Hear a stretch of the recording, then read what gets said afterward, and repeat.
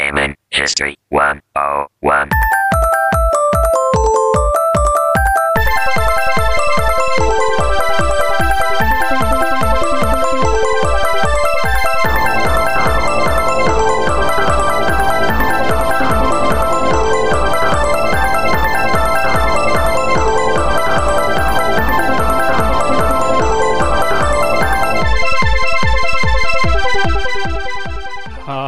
What's up, everybody, and welcome to Gaming History 101, the Retro Video Games Podcast. I am one of your hosts. My name is Fred Rojas, and joining me today from Redmond, Washington, in his own private campus, is none other than Mr. Jam Elias. How you doing, sir?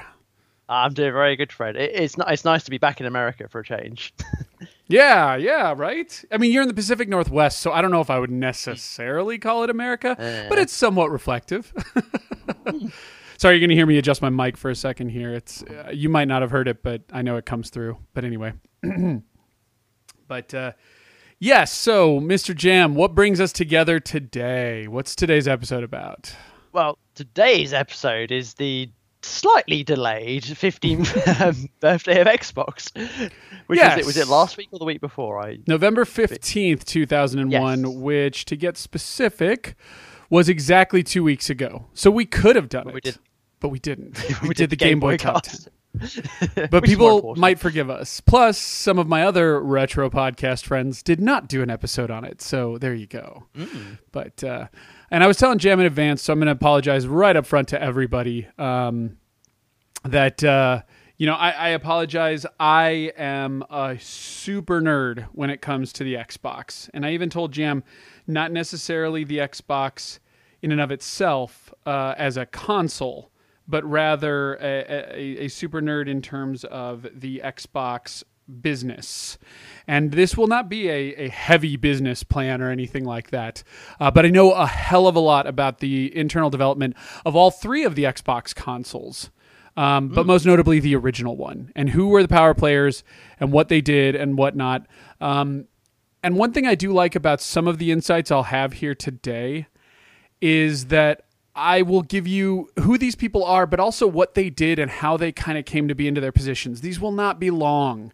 Like, as Jam can probably see on our notes, we're talking a sentence here.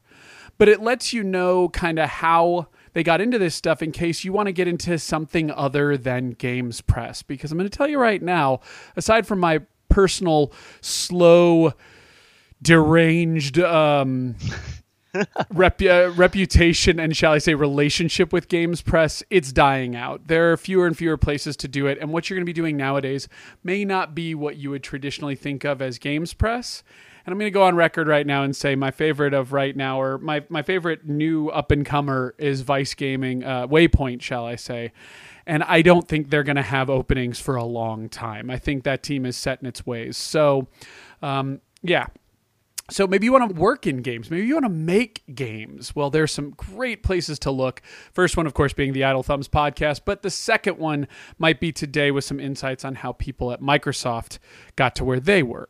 So, yeah, just something to think about. Absolutely. But anyway, the other thing I want to mention right off the bat, just so people don't prepare too heavily, is, Jam, I looked at the calendar and I've made a boo-boo. Whoops. Jam gives plenty of insight on the shows, but he usually leaves the scheduling part up to me. And the big boo-boo I made was we record this on Tuesdays. There are 5 Tuesdays in November, and I didn't account for that. So oops. That would have put next week, December the 6th, as our first part of the Sleeping Dogs Game Club. The problem is that, especially if you're waiting for, our special promotion we did with Square and Microsoft, where you get it free as your games for gold. Yeah, we had to sacrifice our Gaming History 101 name because there was this licensing deal with YouTube and some teenage fucking kid, and so they don't want to use the name. So I totally get it. But they've been willing to pull us a solid and give it away to all Xbox One owners with Live for the month of December. adamant to make it easier for everybody. I should also point out I've made a deal with Square. Again, they got to use this like Black Friday, Cyber Monday deal as like their excuse, but they're doing it for us. You can buy tangible copies of Sleeping Dogs, both regular and definitive edition on any console right now, today on Square's website. And no, we don't get any kickback. This is just a promotional thing. For $5. Tangible copy sent to your house, $5. It's also $5 on Steam.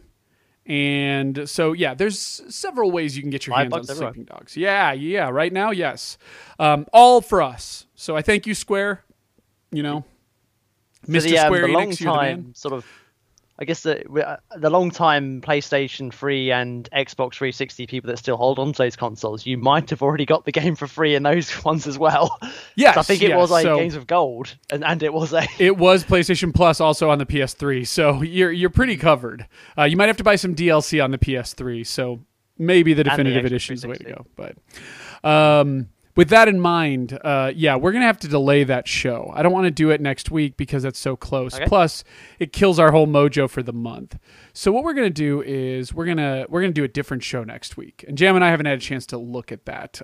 So we're not going to announce what that show is going to be next week, but stay tuned. Follow the Twitter. You'll find out. But we're going to delay that till the 13th. So yeah, you have till the 13th to get in your Game Club information. I believe I've already updated the Game Club main page with that new date, but if not, stay tuned for that. So again, you got to get to the wedding mission and any side content you can do up to that point. Complete the wedding mission. You don't have to like quit if you get into it. And then that'll be the 13th, and then part 2 will be recorded live on the 27th. Of course, these will go live the following day. Wednesday the 14th in the pre-recorded format and Wednesday the 28th in the pre-recorded format. But if you're going to do it live, you got the 13th and the 27th to complete the game. So we are going to discuss DLC just in case people are wondering. Most people say that to play it safe, you need to do both DLCs after you finish the game due to some spoilers. But there's definitely one that's clearly to be done right after the end of the game. So I believe it calls itself out, but I'm not going to do either of them until afterwards. But yeah, so Game Club's been shifted 1 week. No big deal. More content, whatnot. But just letting people know. So, and pardon my cough. I'm a little sniffly today. Me too. Yep. Bit of cold going on. It's going around. I caught the Thanksgiving fever. So. I shall go over that. which didn't cause a hangover, but I have not been. Felt alcohol like that. Oh yeah, you had 40. I forgot about that. yeah. 40s are not what they actually. My wife tells me they are exactly what they used to be. They are affecting me much more than they used to. So yeah, a shot of whiskey and a 40 just knocked me back. But hey, but we do have emails, so I want to read a couple of them. Yes, what do they? If you want to contact us, it's contact@gaminghistory101.com or hit the contact link in the upper right-hand corner. Please send us your Game Boy Top 10s. We have had 4 people nice enough to send us their Game Boy Top 10s. I would like to get 6 more in so that we can have a good, clean Top 10. One of which of those people, Jam, is Neo Jake. Jake, who did our opening theme song you hear at the beginning of most episodes. He kind of just took a step back from podcasting and gaming for a little while, just not for any particular reason. It just happens.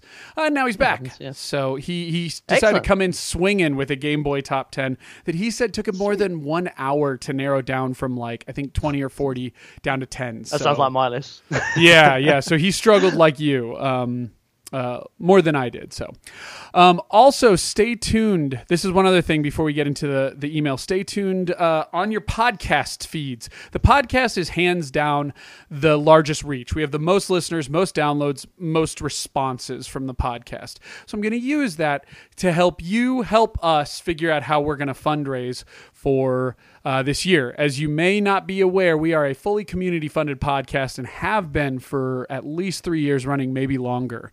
But we need your help again. We don't cost much to operate, as people will see. I don't know if I should be forthcoming about the amounts, but I will tell you it is under $200, and that just gets us good to go. And so last year I tried to do a 24-hour live cast. I think I made it, 16, 18 hours before passing out. You did better than that. I think you're on the 20 mark. Okay, maybe I made it 20. But either way, I didn't make it as far as I wanted to. I wanted to go 8 a.m. to 8 a.m. and I didn't quite nail it. But I want to do something like that again. But I want to know from you if that's what you're looking for. Do you want live streams? Do you want special episodes? Do you want live episodes? Do you want call-in episodes? Do you want audio? Do you want video? Do you want a pre-recorded video? Do you want, a post-recorded video? What is it that you really want?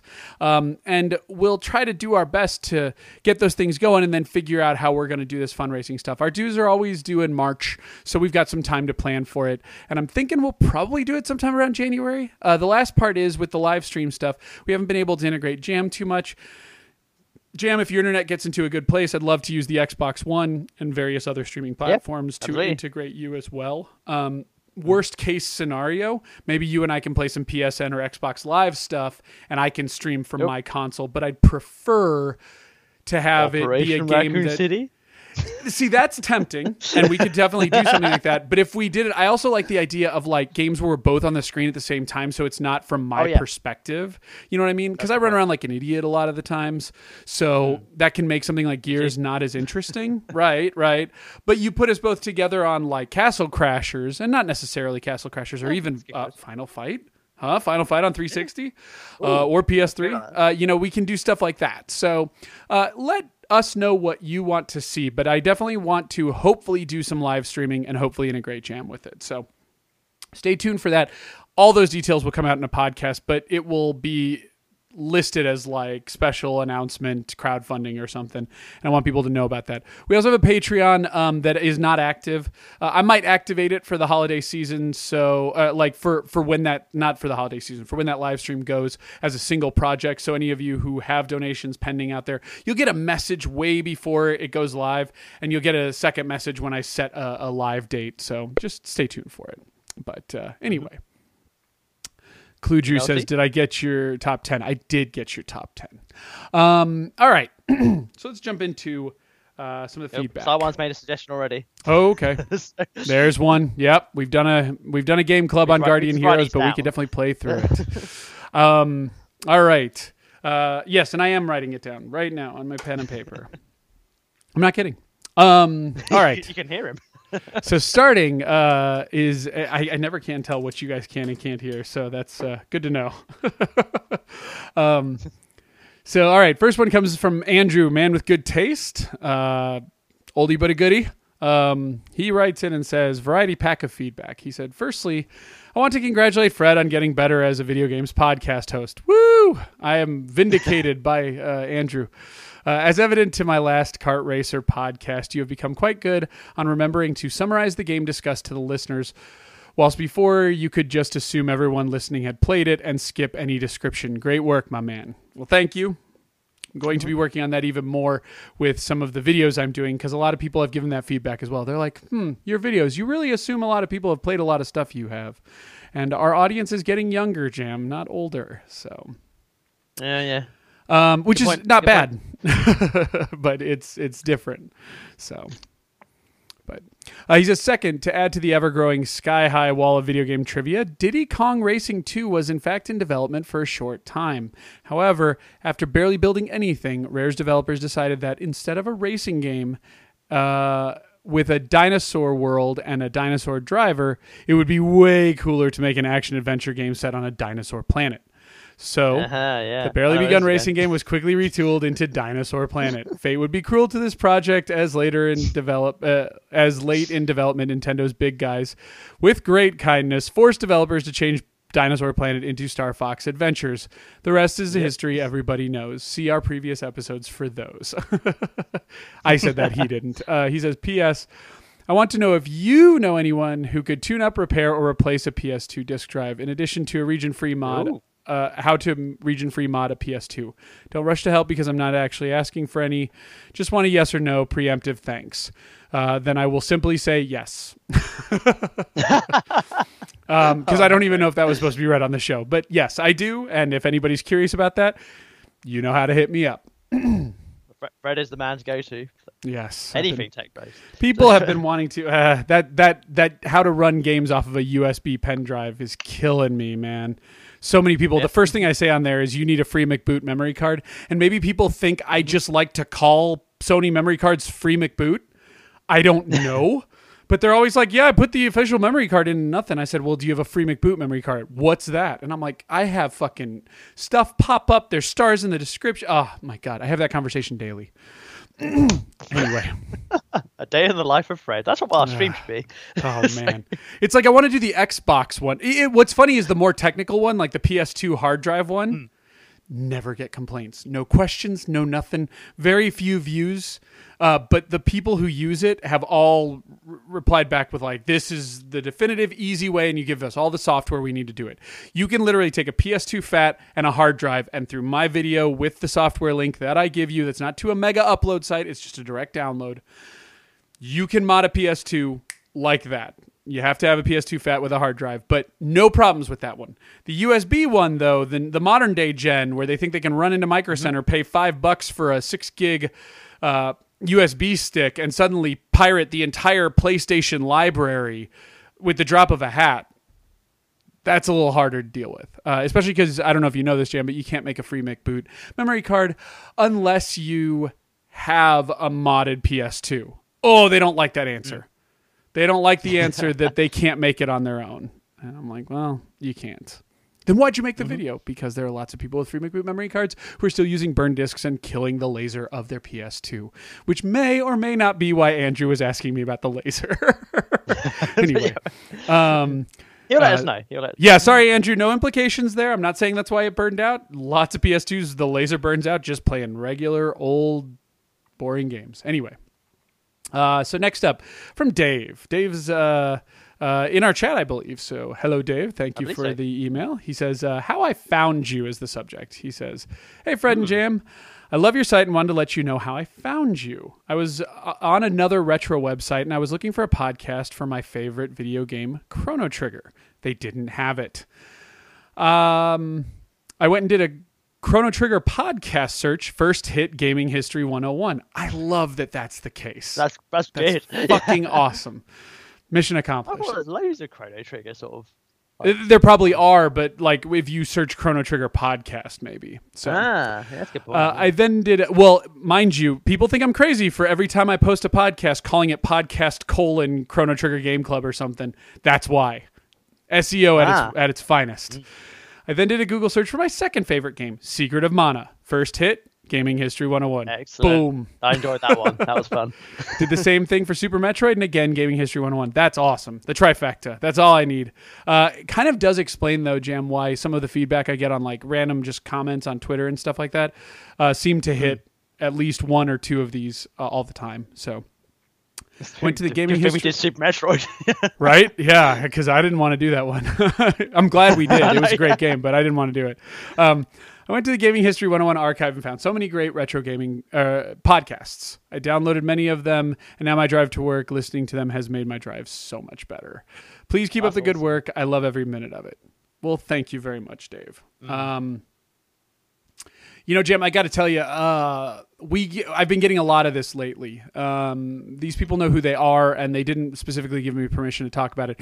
But this is not the first person I've heard that said, like, oh, I really like that I found this podcast, and I really like that, it's somewhat timeless. I will admit that Dave and some others have given me feedback that, like, much like this episode, we ramble on so much in the beginning before we get to the topic that it can make it difficult if you weren't listening from point to point. And for that, I apologize. Of course, although it is community stuff up front, so I think we're getting better.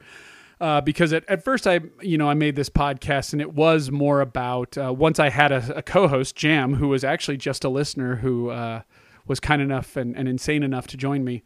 That's definitely me. But other than that, with the guests and stuff, there would always be some chit chat beforehand because that's all I knew was traditional podcasting. And, especially today, getting geared up for today's show with a lot of research and stuff, this is, in my opinion, not a traditional podcast. And I don't even know if retro podcasts as a whole are traditional podcasts. And I think that is one thing that we do add to that stuff. So, and for those of you who out there, there's about 4 or 5 of you that have reached out recently and said it's just really great to have this, and it's really been a great podcast to listen to, and they like that we interact and we respond to emails, and we are just small enough that we can usually respond to most things. Yeah. Absolutely. And I think that's a good thing. And I think that goes toe to toe with the whole community funding thing. Jam and I don't like to be under the gun, and we have lives as well. And so while our content output may not be the most massive in the world, we get to avoid the grind of that content output. Friends of our show, Watch Out for Fireballs, they have ballooned, man. Their Patreon takes in thousands of dollars a month. They are flying around to retro conventions and doing all kinds of stuff. That being said, they shit so much content. And I don't even mean shit. Like, when I say that almost makes it seem natural. They crank out so much hard-earned content on a regular basis. Yeah. I could never keep up with that. And my quality would never be at their quality level. They can dedicate themselves to that output in a way that just the life I've created and the way I do things doesn't afford. And good for them. Kudos to them. But with that in mind, that's why I do like our low-key thing. One simple fundraiser doesn't take too many people. I think, we usually get between 10 and 30 donations each time we do it, and we hit our marks and we do great. And I think that's about that, And if we do a great year, if somebody comes in, some big money bags guy comes in, and please don't think I'm suggesting you do this, by the way, if you're listening, and we get this huge donation. Yeah. I mean, Jam and I have often talked about Portland Retro Gaming Expo, which would be fantastic, or MagFest or something. The big catch is I'd really like Jam to be there with me. And, once you throw in a flight from, Heathrow to Portland, you're already cranking up that price. But hopefully we can make something work. So, Near 300 Retro Game Podcast is not a lot of content since when? Okay, there you go. But it takes a long time. Yeah, we don't crank. We have been weekly. We've almost never missed a show. We've missed a couple of weeks. We've been done pretty well, actually. Yeah, very rarely do we miss a show. But yeah, it's been a long time coming to build all that up. Plus, I get sidetracked and I do video projects. Remember, there was this thing called Cron CD I was going to keep doing? Yeah. So it comes in and out. So I'm not consistent either. I can't keep up with anything. But the show will always go on. That much I can promise. And Jam, at least for now, will always go on. Sweet.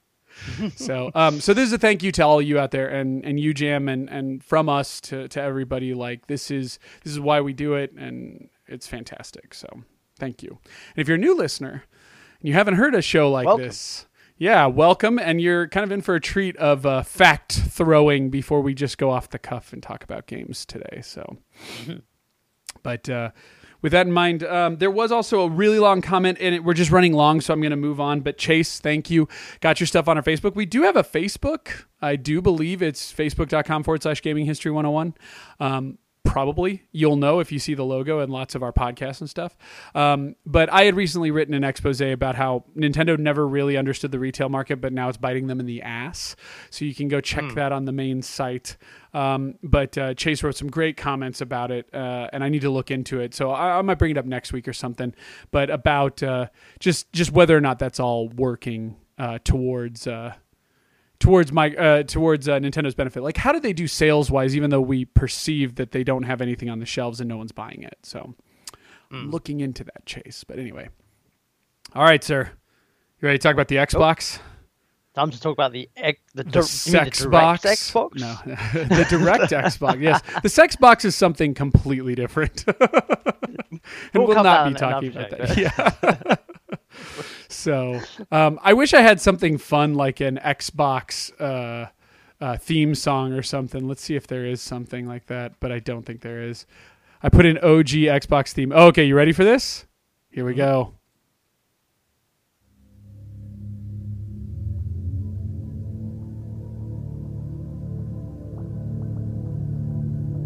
This is the theme that plays before any demo disc that came from official Xbox magazine and other Xbox. I should point out, not from Xbox magazine, but from actual like Microsoft funded demo discs. This particular one was taken from the Sega GT 2002/Jet Set Radio Future. And this song in specific was made by Oman Tobin, who we've talked about on previous episodes. But anyway, it's very subtle, that Xbox thing. It's not like Sega. But anyway. So yeah, and most people will just use the Halo soundtrack. I'm aware of that. There is that soundtrack, of course, when you boot up the Xbox. The weird kind of like build. Yeah, if you want me to do that one, explosion. I think I can do it. You ready? Let's see if I got it. Yeah, go for it. Here we go. All right. Come on. Here we go. It's building. It's building. It starts quiet. Here we go. There we go.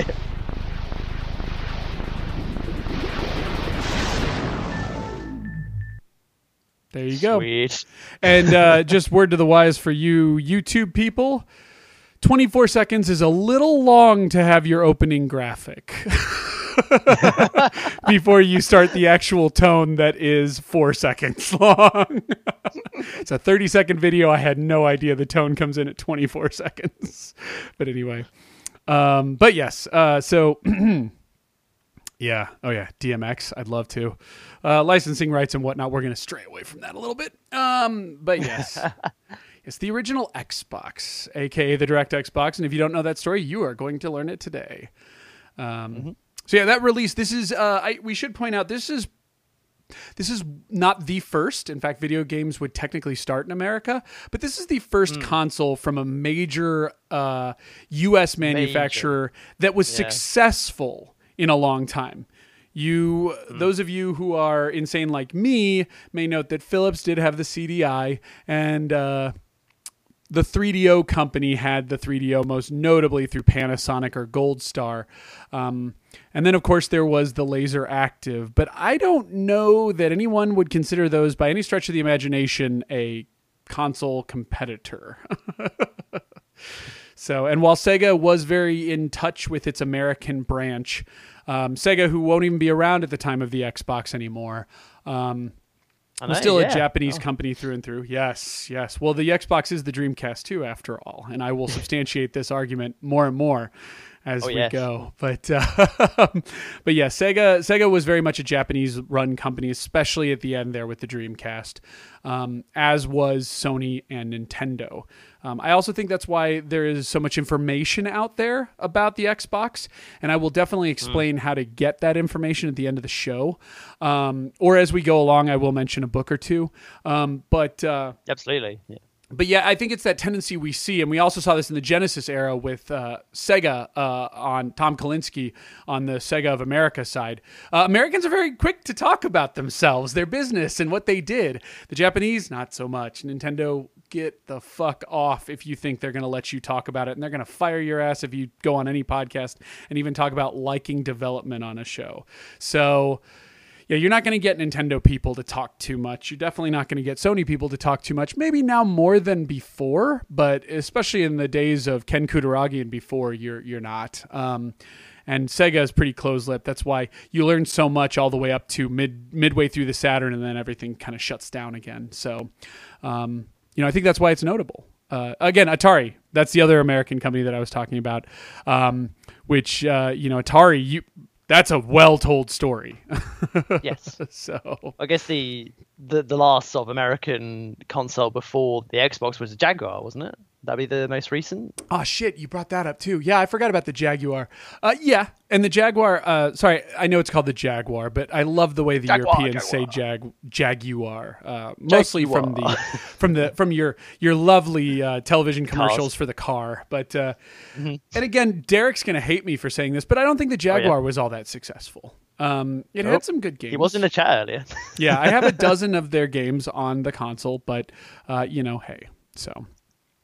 So this, many would argue, whether you're a fan or not of Microsoft, that this is a very American console. It is very successful. It literally changed the business plans of Microsoft. It took a slow course of about 15 years, but it did.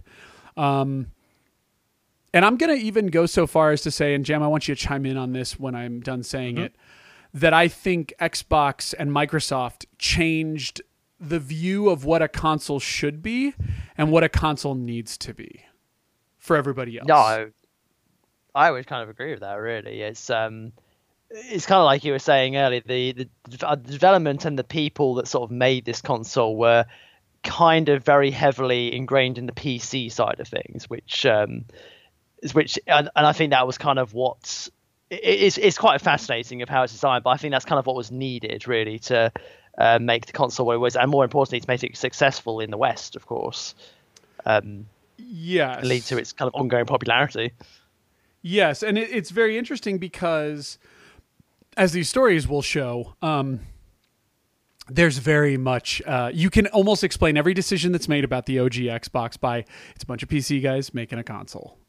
So pretty much, yeah. But we'll give examples as to what they said and why and who said it. Never before have I seen so many executives talk about this stuff. And just to get in front of this, the reason this has happened is because Microsoft continues to change, and when Microsoft had to change its guard from the very unpopular Don Matrick over to the at least slightly more popular Phil Spencer. Slightly more popular like that. I find Phil Spencer to be great. I think he's a fantastic face of Xbox. But I know not everybody feels that way, and he's guilty of his own bullshit. He likes his sometimes. Battletoads t-shirts. Yeah, he does. Oh man, that's one of the things I don't like about Phil Spencer. You're not one of us. Don't wear the fucking t-shirt under the blazer. No, he's a gamer. Trust me, he's a gamer. I know. But the t-shirt under the blazer, that's as laughable as, I forget which one it was. Hold on, let me look at the list of guys that were on the stage. I want to say it was Otto Burkles, but it might have been somebody else. He was the DirectX team lead. Wore the hoodie with the blazer over it. So you had the hood up and the hoodie, then you put a blazer over that. And I'm like, what the fuck are you doing? And I could just about go on for days about Jay Allard's wardrobe over the years. But that being said, when Phil took over, there was this weird time where a lot of the former and current Microsoft executives started doing a bunch of interviews that I'm fairly certain Microsoft was okay with and might have even been prompted.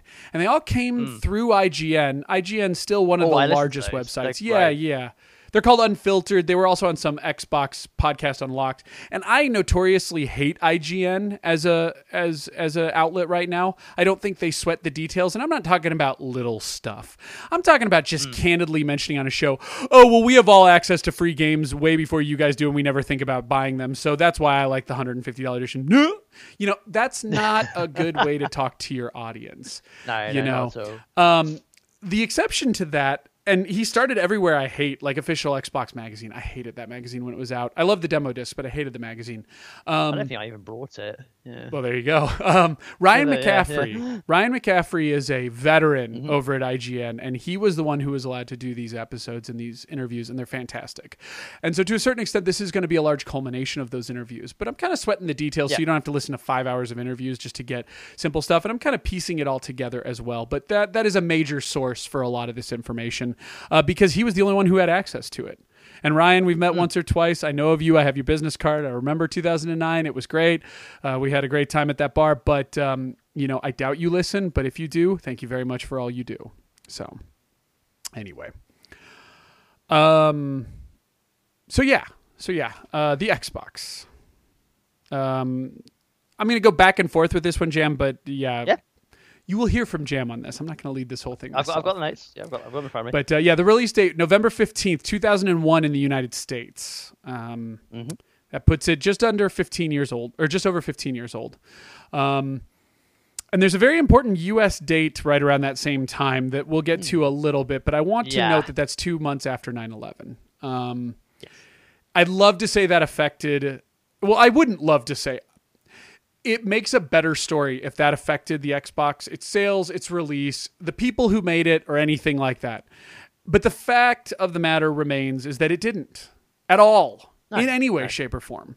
It might have weighed down. All Americans were weighed down by it, but it had nothing to do with it. But at the same time, the Xbox, for those that grabbed it and loved it at launch, it didn't save them from the tragedies that happened at 9/11 either. It wasn't there. I've never heard the story of, and then I got an Xbox and things were just a little bit better. And I think it's because the Xbox did not have a great launch, as we'll discuss. It was not widely regarded. It was the first console I ever bought on eBay for less than retail price. I think it launched did it launch at $299.99? I'm fairly. I think I remember it being 300 over in the UK. Yeah. Okay. I think in America it was also Microsoft's always been pretty dog terrible to you guys about pricing. Oh yeah, absolutely. But I think it was $300 at launch here. Did not come with a pack in, and I believe I bought it on eBay for $275, free shipping, and it came with Halo.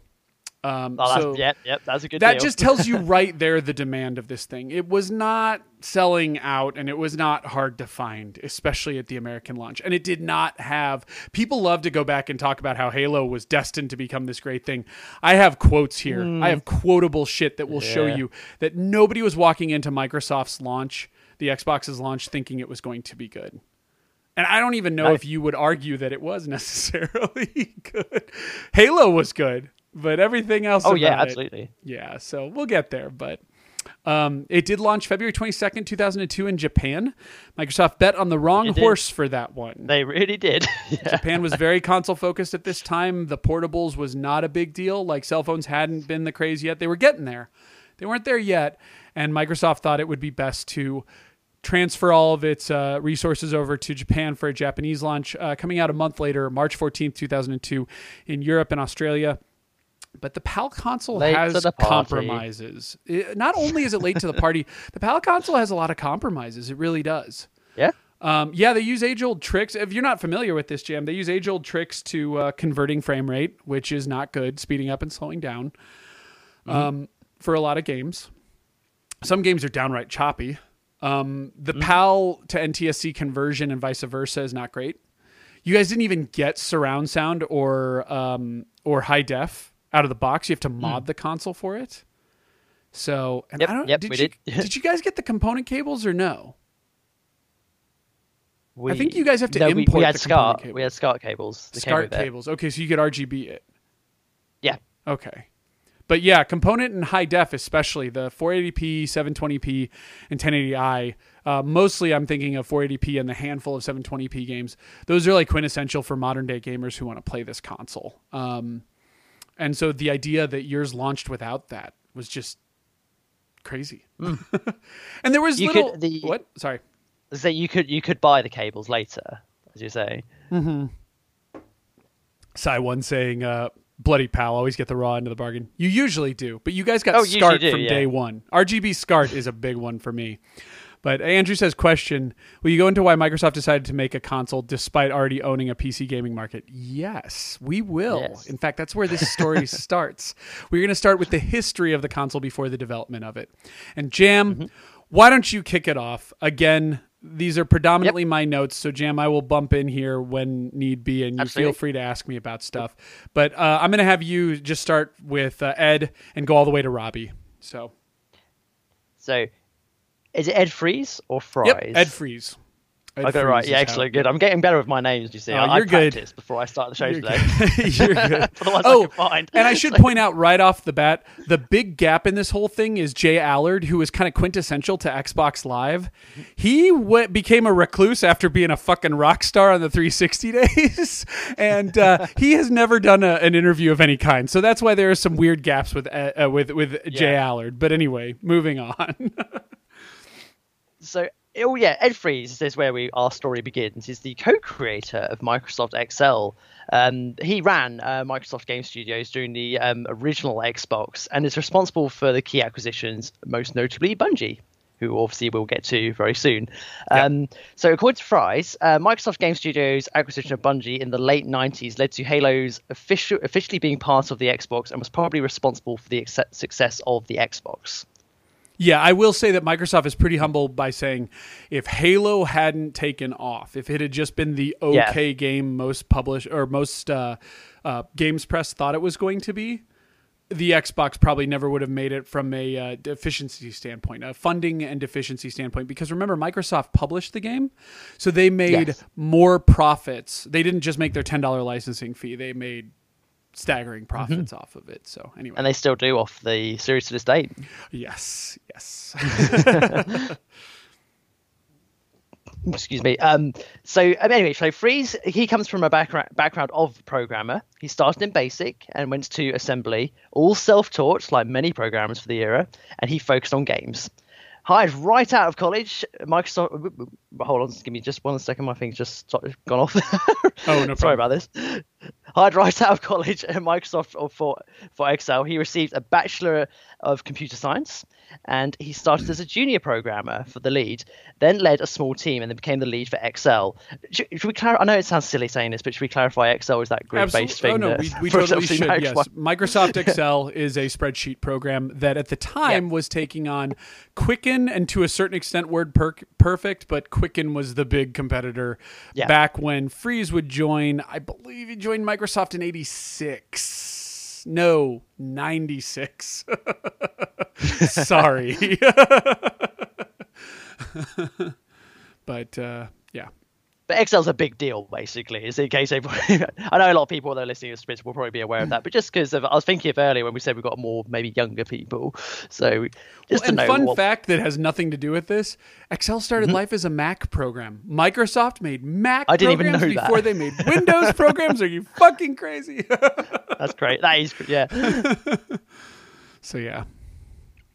So anyway, he stuck with Microsoft, and that was the key to his success, basically. Yeah, his whole story is this guy quit, and then I got his job. Then this guy quit, and I got his job. Yep. Which is kind of where we lead on to next. So he assisted in Word, which is obviously the word processing program that Microsoft had, and was about to take on PowerPoint, which is the... What would you try that as? That's the presentation software. Presentation program, yeah. Flash for dummies. So he was going from Word to PowerPoint when he applied for the games business lead role. But this is where it gets a bit funny, really, because the executives at Microsoft considered it career suicide, and they warned against it, which I can completely agree with at this sort of time, really. Because remember, sort of going into a game studio in the West, because Japan was still like the dominant sort of people really for that sort of stuff. I can see why they might have said that. Well, and there's another thing you need to think about. At this point, Microsoft, like with Excel, they went from 10% or 20% market share to like 90% market share in a few years. And then when he helped out with Word, they were like 80% market share. And when we're talking about market share, like think about that. Think about how many entities had Microsoft Office then and even now. You're talking more money than Xbox brings in, I think. So the idea that you are quickly working your way up to be in charge of Microsoft Office, right? He's painting a picture here of eventually taking over Microsoft Office, which gets you a very nice seat at the executives table and a very big part of the profit and loss, discussions at the end of the year. If you guys have never worked for a major corporation, there's always the profit and loss party, and usually your spouse is not allowed to go, which is why a lot of people fuck their secretaries. Anyway, because they get drunk at these parties with them. But if you're an internal member of the team, and I mean every member of the team, maybe not the environmental people like the janitors or the mailroom, but everybody else is there. The secretaries, the administrative assistants, the small guys, the big guys, the junior programmers, the major guys, the biz dev guys, they're all there, and they get you together in this huge like Sheridan office. And yes, I am speaking from personal experience. And then they give out free drinks, and you guys get to see the profit and loss and what the teams did at the major thing. And usually a celebrity comes out and gives away the Employee of the Year award and everything.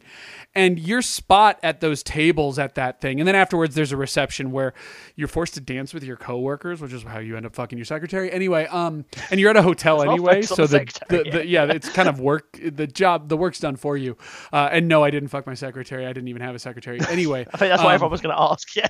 I knew that question was coming. I didn't. No, at anything, I was the secretary, and I was getting fucked, just not literally. But anyway, so the point being, all kidding aside, is that's a huge role. And to this day, I don't know if I would call it career suicide anymore, but I would say even now, if you were looking to kind of climb that racket in Microsoft on the Office side, the idea of going over to even the Xbox side, even to replace Phil Spencer, which they would not let you do anymore, it would be at best a lateral move, and it's an uphill battle.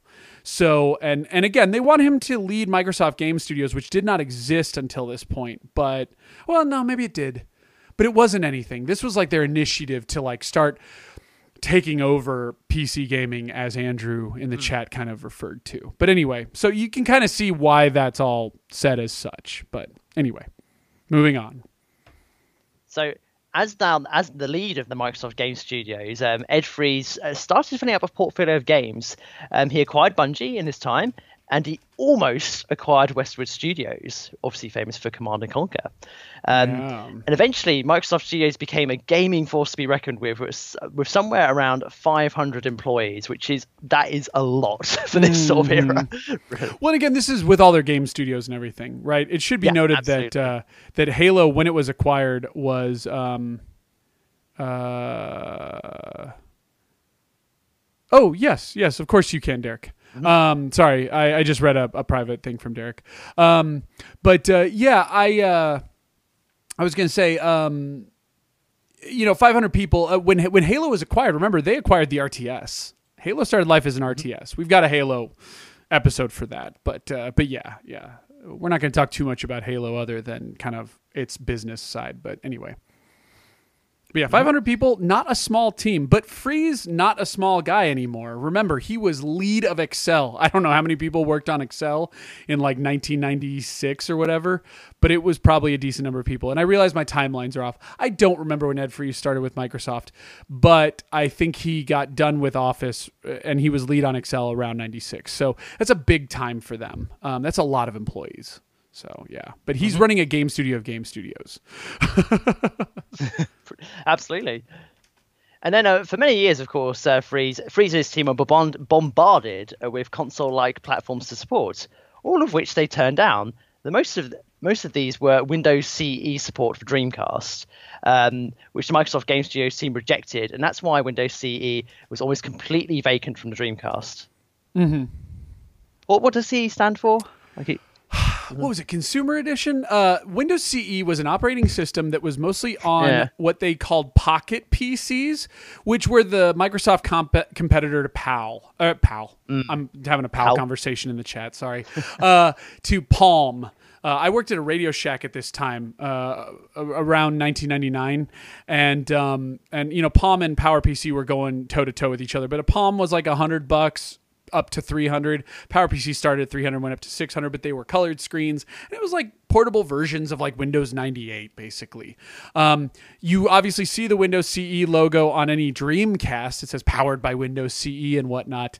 And while it can switch into a Windows CE format, I think there's only a handful of games that do it. And I think Quake 3 was the only one that really did it on Dreamcast. And then I know Half-Life was supposed to be running CE. But while CE was Andy, Windows Combat Evolved. While CE was touted, actually, Jim, when the CE portion of Dreamcast, you know how that's used a lot nowadays in the modding community. You can buy a lot of, you can download a lot of homebrew and burn them to CDs and run them on your Dreamcast. And they all utilize Windows CE. In fact, there's a great port, like a perfect port of Day of the Tentacle for the Dreamcast that even lets you use the mouse and keyboard for the Dreamcast that uses Windows CE. So there you go. So that's Microsoft was really pleased with that partnership, but no one used it. And Ed Freeze's team had no interest in developing for it. But that you get the feeling that they came to his team and said, "Hey, since you're making all these PC games, why don't you make some Windows CE games?" And he was like, "No, I'm not going to do it." So there you go. But yeah. But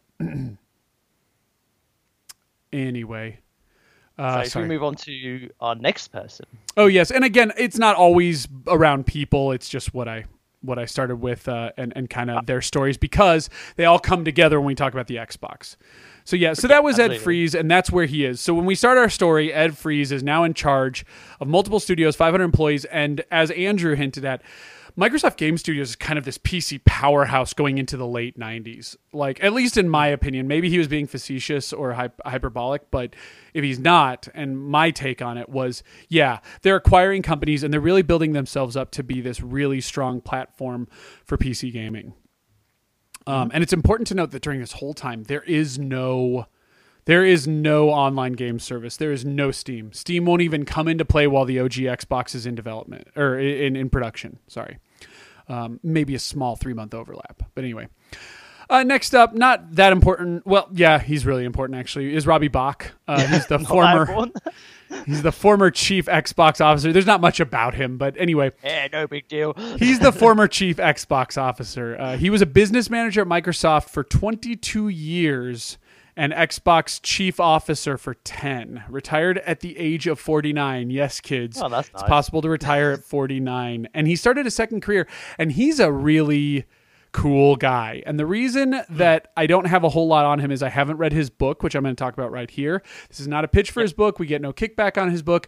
And he donates all of the proceeds, every cent that book makes, to helping children's charities. So I do like that about him. Oh, that's cool. But he's richer than God, so it doesn't really matter. Pretty much. But he talks about the concept of a Microsoft console that came about. And if you want to know a lot about it, about the entire origins, the book's called Xbox Revisited. And I checked. Yes, it's on Kindle. Yes, it's on Amazon. There's even a hardcover version you can buy. Yes. I've bought it. I have not read it yet. And I buy paperback, though. I'm a couple books away from it. So anyway, but basically the concept of the Xbox starts as an executive retreat when Rick Thompson, head of Microsoft hardware, so like Microsoft mice and keyboards, and definitely not a name brand out there, Rick Thompson was thinking about doing a game console. He pitched Bill Gates and Steve Ballmer at this executive retreat and started doing research. At the time, Thompson was tasked with doing, Robbie Bach was tasked with doing some research, but he said he only gave about 10% of his efforts at work to it. Then, of course, Rick Thompson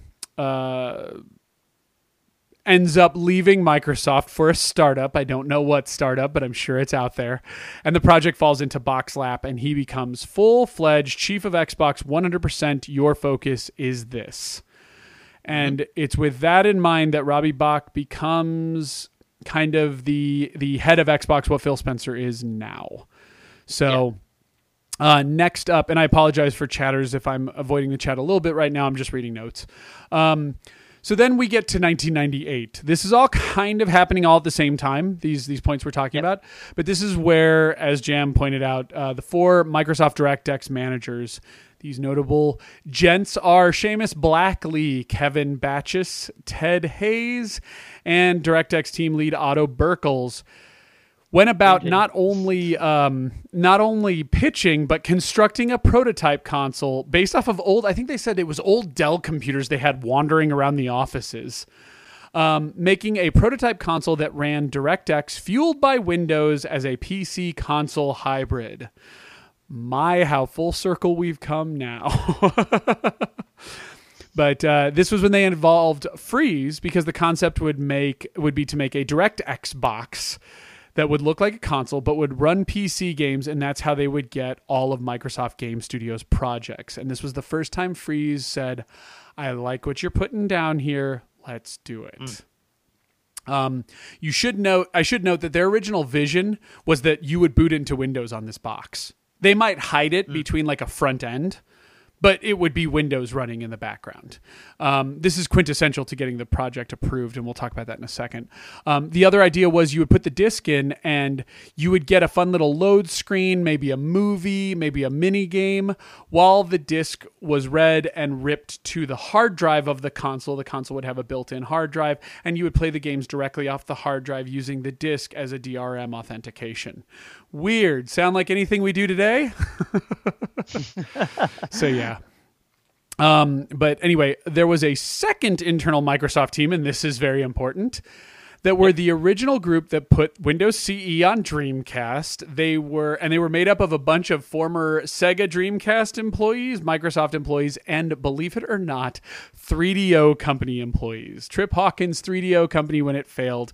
So these are a bunch of hardware gurus, right? Because the 3DO was the first console that was going to be like, you company make it to this spec, and then it's like a PC, right? So technically, the Xbox started life as the 3DO, kind of found its OS through the Dreamcast, and then hybrid together into what they wanted to do. But anyway, This team wanted to make a true console, though. It didn't run Windows, no hard drive, optical drive only, and it was intended to directly take on Sony and Nintendo. This console got all the way to Bill Gates, who then selects the Direct Xbox because it's more on strategy with Microsoft as a whole and more cohesive to the company. What you need to know is that he goes, okay, we're going to get console gamers to become PC gamers, and we're going to do it with Windows on the back end, and Microsoft is going to win out every which way because we'll make money off of the Windows platform that's on there, we'll make money off of the hardware, and we'll make money off of the games we're producing for it. That's why Bill Gates does it, and that's why the upcoming Valentine's Day Massacre is such a big deal. So anyway, Jam, we'll put it over to you on the hardware side, but I'm going to just wrap up kind of how the Xbox goes into its history. But so most of the team members from the console then move to the Xbox team. Well, guess what happens? Those people taint the Xbox team. The team ends up heavily affecting the project and adjusting it to be more like a console. At some point, Windows is dropped, and Bill Gates is not told.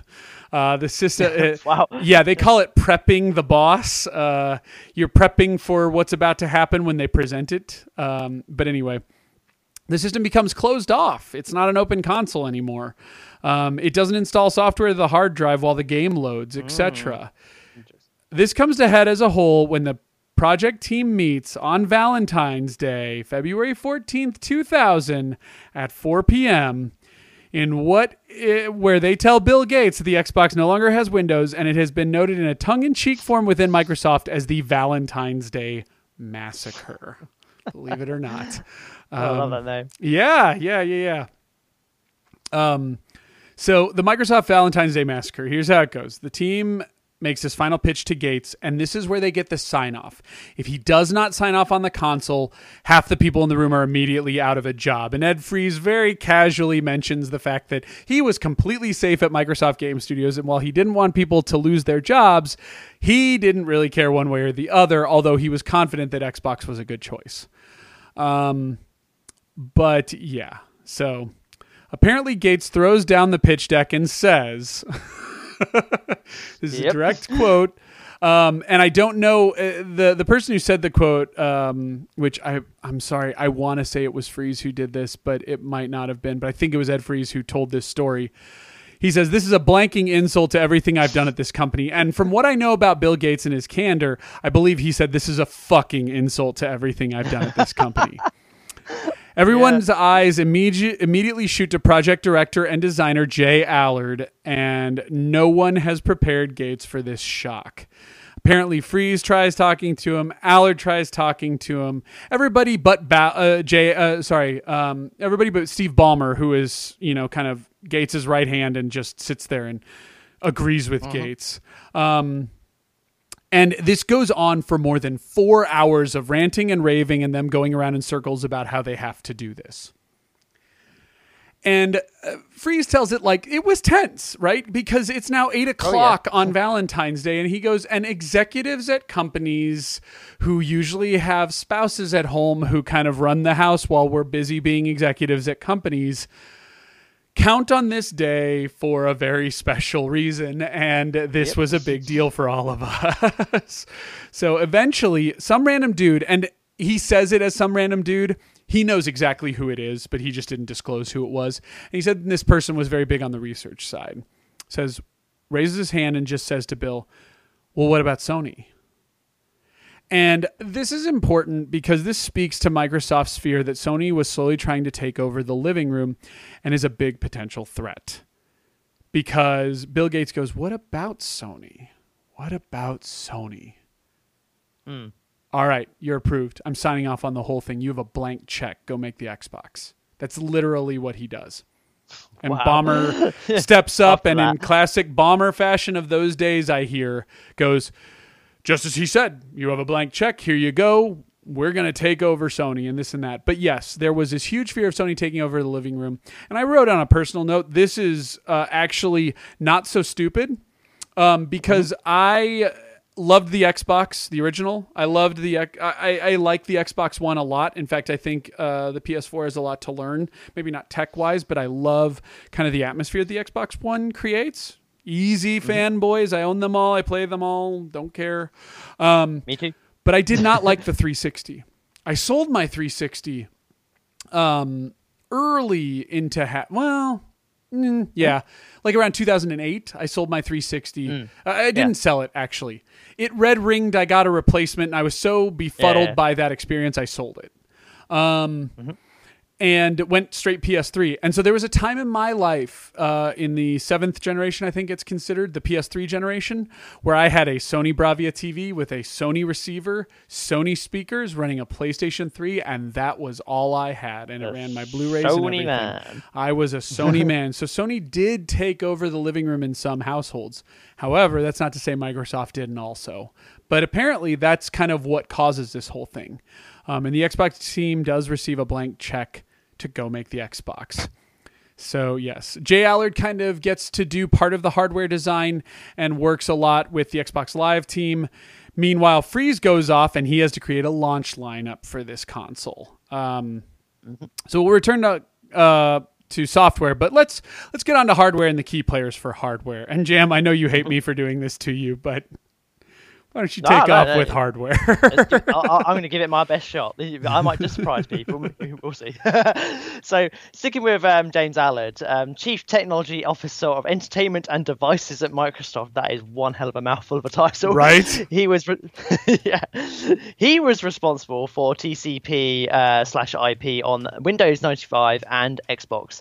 And the Zune. And the Zune. He made the fucking Zune. And Jay Allard will never come out of hiding because of that. I know. Yeah. Jay Allard, often called the Eminem of Microsoft corporate execs. If you guys have never seen or know of Jay Allard, go look him up. He was kind of like a fun, frumpy, chubby, weird networking guy that was really good at just fighting for the traditional consumer or the gamer. And then he lost a bunch of weight and got really thin and really health crazy, shaved his head, started looking real sharp. He looks 10 years younger when he changed, and he became like the face of the 360. Kind of a little bit more than Peter Moore, in my opinion, from 2007 to 2010, some of the strong glory years of the 360. And then he just became a recluse. I think he teaches skiing on a mountain somewhere in Oregon, and that's it. That's the last you hear of him. Another man who at 49 was able to retire. Yep. A lot of these Xbox guys all got to do this, but anyway. Go work for Microsoft, kids. That's the secret. Not anymore. I know. There's something I've learned about success. They always close the door behind them and latch that fucker shut. Oh, yeah. Yeah, so if you're ever successful and you're climbing the ladder way too fast and you come to run a company, make sure to close all the doors so that somebody under you can't do it too. Anyway, and I'm not being sarcastic. I'm being totally fucking truthful. Oh, yeah, no, I know from how companies are run over here in this country. It's true. So it's bad, but it's true. Anyway.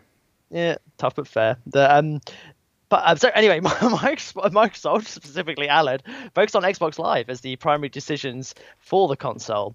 It was the first console to ship with a hard drive. It had a 3.5-inch, 7,200 8GB IDE drive that was used for game saves and online data. Which is huge, we should point out. 8 gigabytes versus the average Sony memory card of 8 megabits. Yeah, huge. That's a big deal. You remember when you put in a Sony memory card or even a GameCube one? I think a GameCube memory card had 59 blocks of data. A Sony memory card had 200-something blocks of data. And everybody remembers, if you've ever gotten an Xbox, you go to save your first game and it says 50,000 plus blocks free. Mm-hmm. I swear they did that for fun. So, anyway. We'll probably talk about the hard drive a bit later, but that was actually something that I was actually quite impressed with about the Xbox back in the day. You don't have to worry about the damn memory card. Also the one console where you can soft mod it and immediately, you're very limited, but you can soft mod just a traditional 8 gig hard drive and get pretty far with it, actually. Mm-hmm. So anyway. So the other focus was to eliminate the need for memory cards, which we were talking about, although it still utilizes them if people want to obviously move them around, portability and move data to other consoles, because they had that slot on the back of the controller you could do that with. Which is the only reason you can soft mod an Xbox, by the way. Yeah. But yeah, people had it. I really think that even for Microsoft, that was an afterthought. In fact, I almost want to say early memory cards were third party. Like Microsoft didn't even plan to manufacture for them. Like they planned the slot in there. Yeah. Like they always had plans for the data because the controller port literally has data input output. So that had to have been planned. But I don't think they had Microsoft branded memory cards at launch. I'm pretty sure that was what were they? Pelican did them. And maybe Game Shark, but anyway. But so of course, as well as this, it was also used to rip CDs for custom soundtracks and media playing. Another thing that I was quite into back in the day. Again, we'll get onto that later. There was a huge financial hit for the hard drive, and most Microsoft execs wanted it out. Seamus Blackley. Seamus, sorry. Oh, Seamus. Good old Seamus, yeah. Seamus Blackley. Yes. I'm going to get in trouble now. So, he has no accent either if you ever hear him talk. Oh, really? Yeah. He sounds like an old white guy. even worse. Oh, I know. Yeah, I know Seamus Blackley because I listened to a brief documentary about him, which I'll get onto later. He was in the heavy Peter Moore, Phil Spencer, Seamus Blackley triumvirate for E3, like 2014, I think, 15. Yeah, but anyway. But he told a story on a podcast, Unlocked, that he threatened to quit if the hard drive left. He eventually agreed to shut up about the terrible Duke controller in concession for the hard drive. According to Phil Spencer, the hard drive was essential to some of the processes we need in Halo for the back from the back end that wouldn't have happened without it, which obviously makes sense if you just look at Halo. Yeah, I think Halo streams certain assets to the hard drive for access at certain points because it didn't have enough RAM. So, but yeah, again, I don't question it too much, but it's notable for saying that like there was if you ever follow Xbox. They haven't talked much about the One, but I think the One was, the people who designed that console are almost gone. But for the 360, the big thing was the RAM, right? Remember the 512 RAM versus 256 and Gears of War? Yeah, absolutely. And that was the one that cost a bunch of money that people had to lay down their jobs for. Well, the hard drive is the one they originally had to lay down their jobs for. And Seamus Blackley was the one. Tried to quit many times. He said they'd never let him do it. No, you can't. You can't quit. Yep. So moving to more about the hardware, it used a full-size optical DVD-ROM drive that reads proprietary format. As such, Xbox discs cannot be read or ripped by traditional DVD drives and are only really useful by the Xbox console itself. Any rips of games online or stored on computers are from modded Xboxes performing the actual rip. It still hasn't been cracked to this day. Yep. The only way I know how to rip Xbox discs is to stick a drive in there and do it. That's why it also sucks to replace the drive because you have to buy certain ones and people on eBay now know to charge you for it. And it's not a lot, but at $24, that's like half the price of a new Xbox. You may as well try to find a working one and just rip its its optical drive out and have a backup in case your current one dies, which is what I've done. But yeah. It's a bitch to work with if you're soft modding, but again. Yeah, absolutely.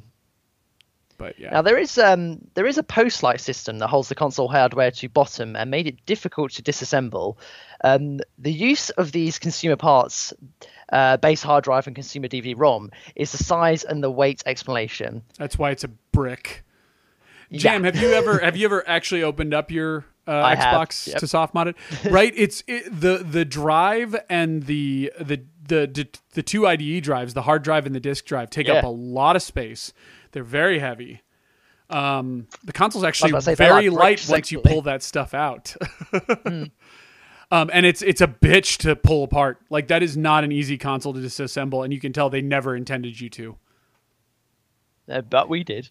Yeah. Well, I mean, let's call a spade a spade. You get a couple Torx screwdrivers. I mean, it's disassembled in about 8 seconds. But those are massive screws as well. They're huge. They are. God, they are the height of the whole console. They're 15-inch screws. You can't lose them. Not unless you're doing it near like a sewer grate or something. But yeah.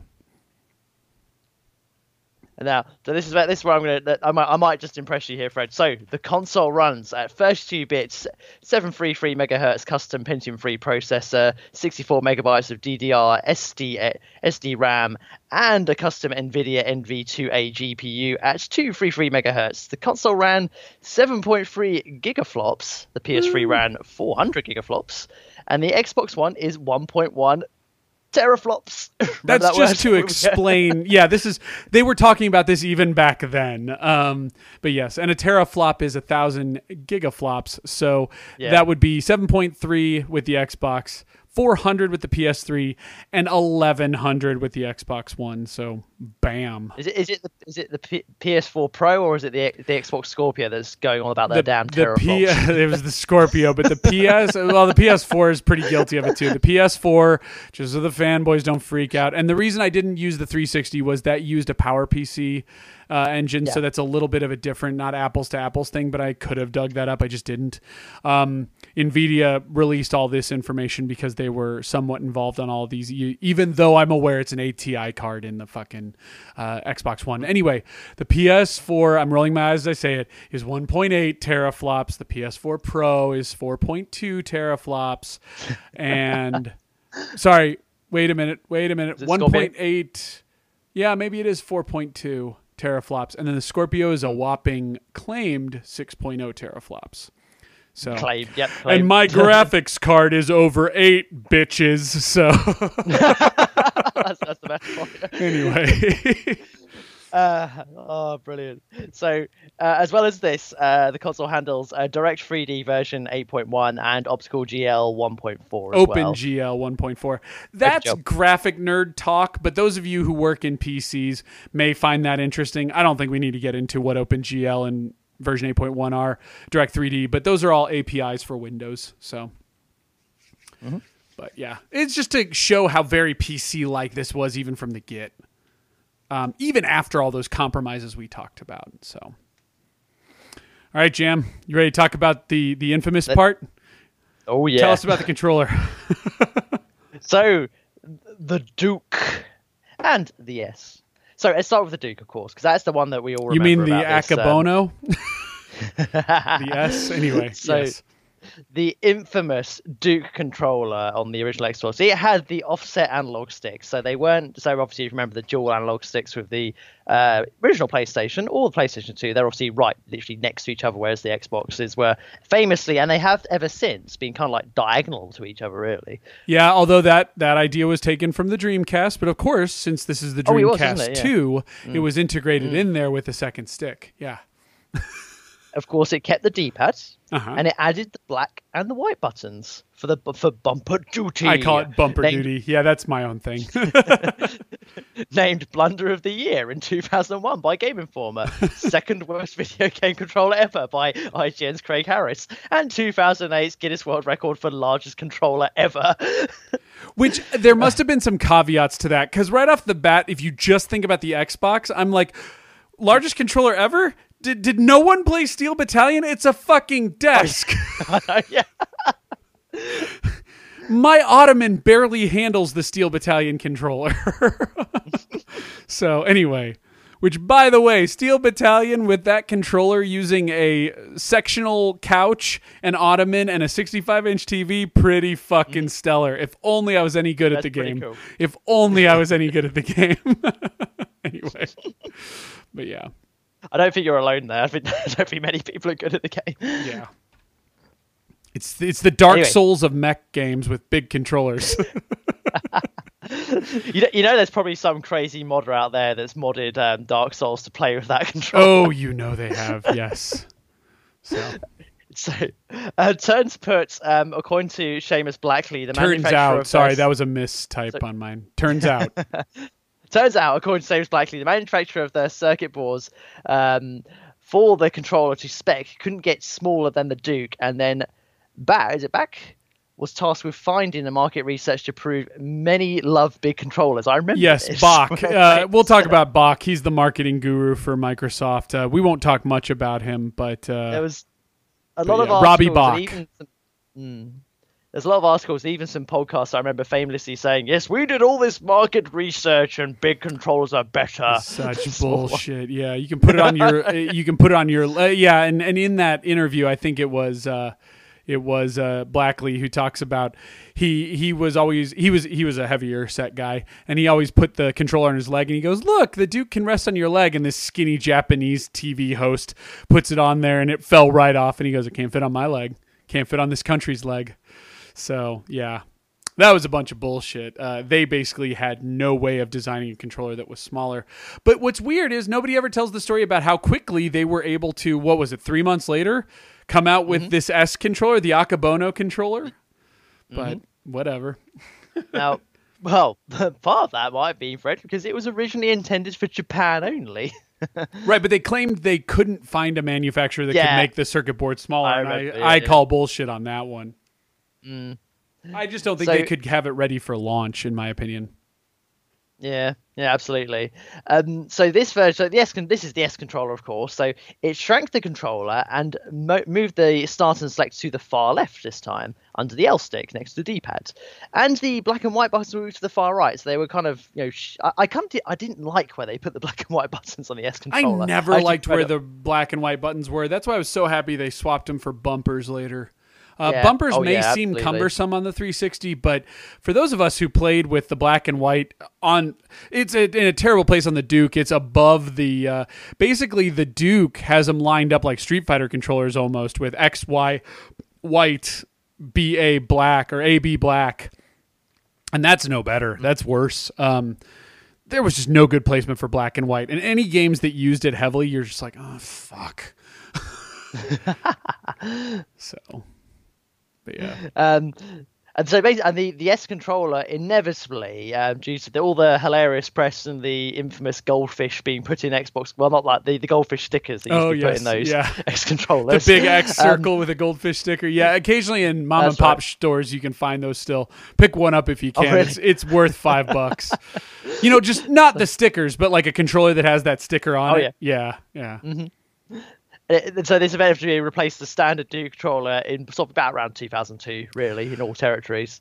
Real quickly, I want to define something for Clue Drew, because he's not wrong, but he's wrong in this case. He says, how has Dark Souls come to mean hard? We already have a name for that. I mean, I understand that Dark Souls is hard, but it's hardly the only one. Actually, the reason I said it was the Dark Souls of stuff is because you have one life, and when you die, you're done. If you don't eject from your fucking ship in that, you die. And so it was like the roguelike of big mech, like $300 or $150 games. And so that's what I meant. I don't even know if that game is particularly hard. It's just hard to control.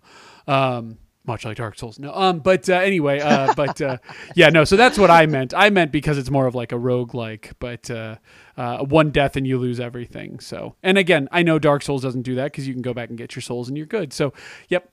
Yet again, I get justifiably slammed every time I call something the Dark Souls or something else, because I'm not a huge Dark Souls fan, unlike everybody else. I see the value in them. I've just never sat down to play through anything but Bloodborne and Demon Souls. So whatevs. Mm-hmm. I just don't value them that much. I'm not hipster enough for it. So anyway. Brilliant. Stay tuned for our Dark Souls game club. Yes. No, if you are a huge Dark Souls fan or you want to hear somebody who is, I'll pitch this just because it wasn't intended. Bonfireside Chats by Duckfeed TV or Watch Out for Fireball's Crew. That's a group that really got into Dark Souls. They are definitely hipster enough for Dark Souls, and they get all up in it. So you can go over there. They offer a very good service for that. So anyway, but real life is the Dark Souls of video games. Dark Souls is not a roguelike. Okay, see, I knew this was coming. We are moving on with the Xbox. I'm sorry to have ever invoked the dangerous Souls franchise or much that From Software has ever done in that regard. Anyway. So that's the controller. So let's move on to the OS. So it ran a Windows NT kernel, but utilized many of the APIs found in Windows. The dashboard was the UI and intended to allow you to add multimedia files somewhat like a PC. The UI and /OS would also receive an update to support Xbox Live after popping the disk in. Yes, that was one thing. That was one thing various people talked about, but Craig, who was the Xbox Live Arcade guy, Craig something. Hold on. I'll find it.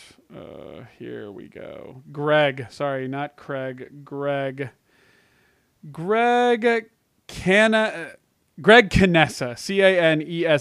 Greg Canessa talks about the fact that was the annoyance of Xbox Live getting the disc, but that was a paid service, so they could obviously include it in your bundle when you bought the service, because people had a hard time understanding like buying a pre-bought year of service. And then obviously with Xbox Live was because it was dependent upon updating things. And with Xbox Live Arcade, you still needed the disc to play anything on your hard drive. So it was kind of a pain in the ass that you needed the disc. So, but yeah, that's the way you had to do it. So, but yes. And then finally, I guess we go on to E3 you know 2001. This was in a bad place. I want to move this. Yeah. So one thing I will say was, I think it was GDC 2001. I believe that's when it was, Game Developers Conference in like the winter of 2000 into 2001. I think it was that one. It might have been 2000, where Seamus Blackley talks about feeling terrible when Bill Gates came up on stage and announced the Xbox and showed it off. And they had this barely running prototype. And AMD had been working with them as a potential processor partner and had worked particularly hard to get that prototype up and running for the announcement of the Xbox. And a deal was made outside of Seamus's knowledge and most of the Xbox team's knowledge that was higher level, like, Bill Gates level and probably to a certain extent Steve Ballmer, to go with NVIDIA for that NVIDIA chip. And so apparently the AMD guys were all in the audience as they watched that get announced and touted NVIDIA. Very similar to what Nintendo or Sony had to go through when Nintendo announced the CD console and said it was Philips CDI. So that's pretty shitty. And he said to this day he feels bad about that. So that sucks. So anyway, so yeah. Here we go. So let's talk about software a little bit. Software a little bit. So there was building the catalog for the launch titles, but no, Drew, don't worry about it. I just knew that I was an idiot for invoking Dark Souls, because that just has a response from people who justifiably love that series or hate that series. And I have no business getting involved because of my kind of sideways interest in that series. So anyway, so software, Halo, was pitched by Bungie to move the project from what started as Mac, moved to Windows, and now becomes a launch Xbox title. So he gets pitched by Bungie to come over and take a look at this. And there was a lot of arguments within Bungie. There's a sordid tale of Bungie, and I kind of know it, but I haven't done enough research to tell it. But maybe we'll do it someday on kind of how this all happens. But basically what happens is Bungie gets split in the acquisition. Microsoft gives them all of their original properties, Myth, Marathon, Oni, and basically anything else, all become Bungie properties owned by them other than Halo, which is why when Bungie left Microsoft, went independent on their own, they couldn't make Halo games anymore. That's why 343 has it, because it's owned by Microsoft. Yeah. Microsoft also acquired the team it needed to finish the project. So Microsoft actually snagged some Bungie employees over to Microsoft Game Studios to finish Halo. It should be noted that all the games press at the time wanted to know what the killer app, and more importantly, who was the mascot to take on Mario. At the time, Microsoft did not think that Halo or Master Chief was the answer, but they did tout Chief early as a possibility. Microsoft was pimping online capabilities, multiplayer LAN parties, and a dual stick shooter without keyboard and mouse. Press were scared of the PC similarities. Both the PC press and the console press were skeptical of this, right? Because the PC guys were like, you can never pull off PC on a console. The console guys were like, we don't want PC on a console. People were nervous as well because the game was supposed to get online multiplayer and never did. So, just to give you some early feels for Halo, let me mention some people you may know who were working in different places for it. So yes, Clue Drew, always speak up. We want your opinion. Yes. So I apologize for you thinking that that was me being more frustrated with the fact that I brought up Dark Souls. That was my fault, not yours. Anyway, real quick, I'm going to skim this, but here is an E3 2011 pre-show hands-on for Halo. He says, the Halo team at Bungie has remained pretty tight-lipped about its upcoming first-person shooter. Again, this is read from GameSpot, written by Jeff Gerstmann. For the Xbox, ever since showing the game off for the first time at GameStock back in March. Back then, it was on display. All that was on display was one level and fairly basic AI. Since March, however, the game has come a long way. The version we played, which is set to be unleashed upon the industry at E3 convention in Los Angeles, contained improvements in just about every area possible. I should point out, Gerstmann has one of the most favorable previews of this game that I see. What really sticks out to Halo is its AI. You'll be finding squads of Marines team up in your common fight against Covenant forces. You don't directly control the Marines. They take on the Covenant, jump into jeeps, and even retreat without your help. In all, the final product should be able to handle 30 AI-based characters at once, making the potential for huge epic battles a great one. In addition, smaller, weaker units will know how to team up with stronger units for survival and how to retreat when the tougher units are overpowered. Also, opponents will react differently depending on what they know. I'm skimming through it. We were also fortunate enough to see Halo's multiplayer modes. 16-player capture the flag mode. The multiplayer is achieved by networking Xbox units together and playing a 4-player split-screen game on each unit. The Jeep made for some interesting team play tactics, as up to 3 people can be in a Jeep at one time. One player can drive while using its wider view to spot targets for the other 2 players, one of whom sits in the passenger seat while the other mans the rear-mounted gun turret. The frame rate took a hit during large explosions, but it was pretty minor and hopefully cleaned up by the time the game was released. So there you go. So that's what Gerstmann said. For the other side of it... Yep. This will come back around. Side? Here's Game Critics. Critics is a well-known website that's still around today. So when they mention names here, this is who they're talking about. But he says, while Ben, Brad, and I didn't agree on much throughout the 3 days of E3, one thing we were unanimous on was how disappointing and underwhelming Halo was. During the closed theater presentation of Halo, it almost seemed as though the lead artist was trying to lower our expectations by saying that while the Xbox version Halo doesn't quite match the vision of the online PC multiplayer version, they still managed to cobble together a quote-unquote decent one-player mode and a quote-unquote kick-ass split-screen multiplayer mode that can facilitate up to 8 players with 2 screens and 2 Xbox consoles. Well, I hate to burst Ed Freeze's and Jay Allard's bubble, but Halo is far from kicking ass. Most of the so-called innovations in Halo are way overblown. On the surface, there isn't much to distinguish Halo from the countless first-person shooters at E3. Even the concept of vehicular combat in Halo is really nothing new. PC titles like Skynet, Redline, and Tribes pioneered such features years ago. The enthusiasm of the crowd almost seemed to be writing entirely off the game's overhyped reputation. As for hands-on 8-player deathmatch mode demonstration between 2 Xboxes, not only was the animation embarrassingly choppy, but the overall graphics looked surprisingly N64-like. It seemed as though most showgoers also failed to notice the split-screen death matches were being played over 2 HD TV 16:9 plasma screens. Gamers should ask themselves, do I have that kind of hardware sitting in my house? Not only is it highly unlikely you'll have access to 2 widescreen TVs that size and magnitude, but it's also unlikely you'll ever have 2 regular televisions big enough to host such an event. If Microsoft is hedging most of its bets on Halo, it better seriously think about folding its hand and cutting its losses. That's easy to scrutinize back then now, but back then it was totally part of the mainstream. And you know what's funny? Yeah. I forgot that was it possible to string together 8 Xboxes in a LAN, or I thought you could do that. Okay. It was 4. But for most people, yeah, maybe it was 4 with split screen, but for most people, I did not see 2 Xboxes and 4 players on each TV, but I know it happened, and I know we played it a lot.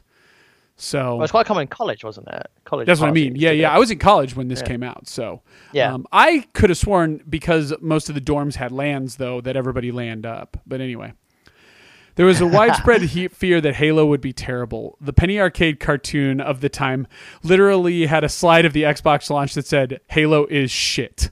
Of course, this all started to change around mid-September when Bungie and Microsoft visited news outlets, and everybody seemed to be very eager. By launch, Halo was an impressive hit that never should have been. It appeared to fare even worse because not only did Microsoft marketing shift from Oddworld, the expected best launch game, to Halo, but far more pressure came down on Freeze and Bungie to create a second game. This would eventually lead to Freeze's departure and the craziness that would be Halo 2's story. Again, we'll tell that at a different time. Next up, Oddworld Munch's Odyssey. Oddworld was in a weird place because originally the series was about 5 main characters in the mythos, and already Abe's Exodus had broken that trend. Munch's Odyssey was supposed to be returned to form with a 2D game on the PlayStation 2. Thanks to some major publishing issues with GT Interactive and Microsoft's Xbox, the project moved to 3D and became less of a puzzle game and more of an action title. During this conversion, Freeze managed to snag publishing on Munch's Odyssey, and it became the new home for a franchise rooted entirely on PlayStation. The sudden shift was made fun of in the infamous Penny Arcade cartoon from October 23rd, 2000 that coined the term money hat. I'll put this in the chat for people who want to see it. It's quite good. Yeah, Dave said he was in college and it was Lanified. But here's what it says. It shows a guy sitting there with a bunch of money. I'm thinking presumably this is, who is it? Who's the guy who runs, it's on the tip of my tongue. Who runs Oddworld? Why am I blanking on his name? Lorne Lanning. Lorne Lanning. Yeah. Anyway, it's Lorne Lanning sitting there, and he's got money all over him, and he's got a hat full of money. And it's somebody off screen going, what prompted the Xbox exclusive for Munch's Odyssey? Well, we think the Xbox is a superior development platform, and I've always really liked fat sacks full of money. Do you like my money hat? Do you like my hat? It's made of money. Would you like to stay for lunch? I think we're eating money. I think we're having money. Sorry. If you're Google searching it, it's also called the cartoon is called it's also called Moolah, and it's from October 23rd. So anyway, 2000. Initial reviews were very positive, but Oddworld kind of received a brush off. But Oddworld kind of received a brush off from press. Microsoft seemed the most confident about it. Edge magazine gave it best Xbox E3 2001 game. Critical reception was high, but not killer app status. The game received mid to high 7 and 70s, people stating it wasn't engaging or long enough. Readers of IGN did give it several Best of Xbox awards, but that may be new console fanboys fighting for their design. Who knows, though? But yeah, Halo, of all things, didn't have a great story. It was like the one thing you could nag, but anyway. Mm-hmm. Last up was Project Gotham Racing. It was Bizarre Creations' follow-up to Metropolis Street Racer on the Dreamcast. Jam, did you ever play Metropolis Street Racer on the Dreamcast? I have that game, I believe so. Yeah. I did. Apparently lots of people liked this game. But anyway, it did have a cult following. Little is known about the development pre-launch, save to say that Bizarre offered internal Microsoft teams a glimpse at a console title's launch. E3 projections gave it positive scores, but seemed negative on the fact that it was a racing game. Traditionally, racing titles are always at a console's launch and seem throwaway after the console's been out for a while. It garnered very favorable reviews in the upper 80s and came away with some of the best-looking car models in console gaming history at the time, but again, wore the stigma of a car game. It's a car game. Yeah. So, all right. Let's burn through this real quick and get to the launch. We'll touch on Xbox Live very briefly and then maybe have 15 minutes for games. So, Anyway. Why don't you tell us about the launch? So Aaron Greenberg, head of games marketing and in charge of Xbox marketing release, he was involved from day one. Greenberg was doing marketing analysis at Disney on his children's book line when he was picked up by Microsoft to do Latin American market analysis. Then he was asked to come in and be the data analysis hub for launching a console. Another trend, the Dreamcast was who they compared for the launch concepts, basically. Yep. Going into launch, Microsoft and especially its team were very scared and negative. On the US front, 9/11 had just happened 2 months before the launch, and although it did not affect any one person, it was part of a grand equation. Dev kits hadn't been in the hands for some developers more than 6 months. Previews. were better, but not great. And the Xbox is basically slated by all press as lukewarm at best, with a rough lineup. I should point out this is where the E3 2001 thing comes in. So Microsoft shows off a yet to be completed Xbox that was only running at half graphical processing power in demos. Oh, in demos early stages in Halo, along with a multiplayer demo. The press is cautious but somewhat pessimistic. Robbie Bach says that E3 2001 can be summed up in one word: disaster. There you go.